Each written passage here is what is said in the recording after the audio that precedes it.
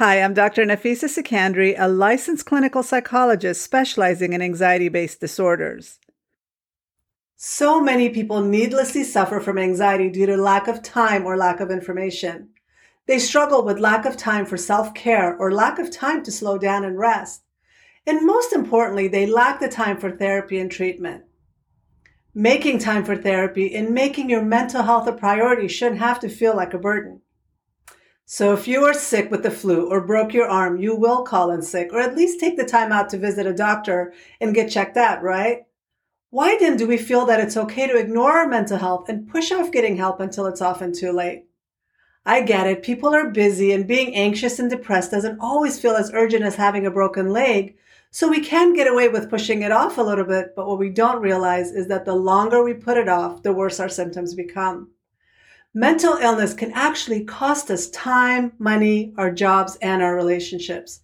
We may not have the time or money to invest in our mental health, but not investing in our mental health can end up costing us even more money in terms of loss of productivity, low job performance, and even lack of job promotions, which could impact us financially.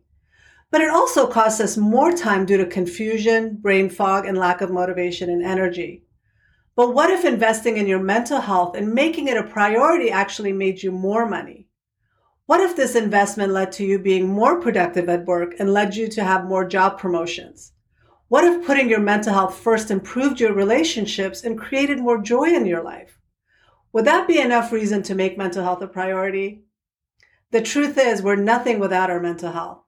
We can have a lot of money and all the material goods we want and still be miserable. How many celebrities have we heard of that committed suicide due to mental illness? I was so sad to hear about the actor and comedian Robin Williams because he brought so much joy to others through his movies and comedy, but he was so miserable. Chasing fame and money only brings temporary joy and happiness, but it's not lasting. What's lasting is feeling content, confident, and at peace. We can only feel content and at peace by making our mental health a priority. When you're stressed and overwhelmed, just the thought of taking care of your mental health can seem like an overwhelming and paralyzing task. The good news is that just by making subtle changes to your lifestyle can do wonders for your overall well-being. You'll feel more present in your life, your sleep will improve, and so will your relationships. Given the stigma associated with mental illness, many would rather ignore their mental health or even avoid talking about taking care of their mental health in order to avoid being labeled or even seen as weak. Another stigma or myth is that mental illness can last forever or people with mental illness can't function on a day-to-day basis. The fact is that the majority of people living with mental illness live highly functional and productive lives. Although some mental illnesses are not curable, the majority of mental illnesses are treatable. The stigma surrounding mental illness can stand in the way of people educating themselves about what mental health actually looks like. As a society, we're surrounded by so many people struggling with stress and overwhelm, so we assume that this is normal, or that high levels of stress and overwhelm is just part of the jobs we have or the environments we live in. But just because it's a societal norm doesn't mean it's normal for us to be this way. Our lifestyle is a direct reflection of our mental health.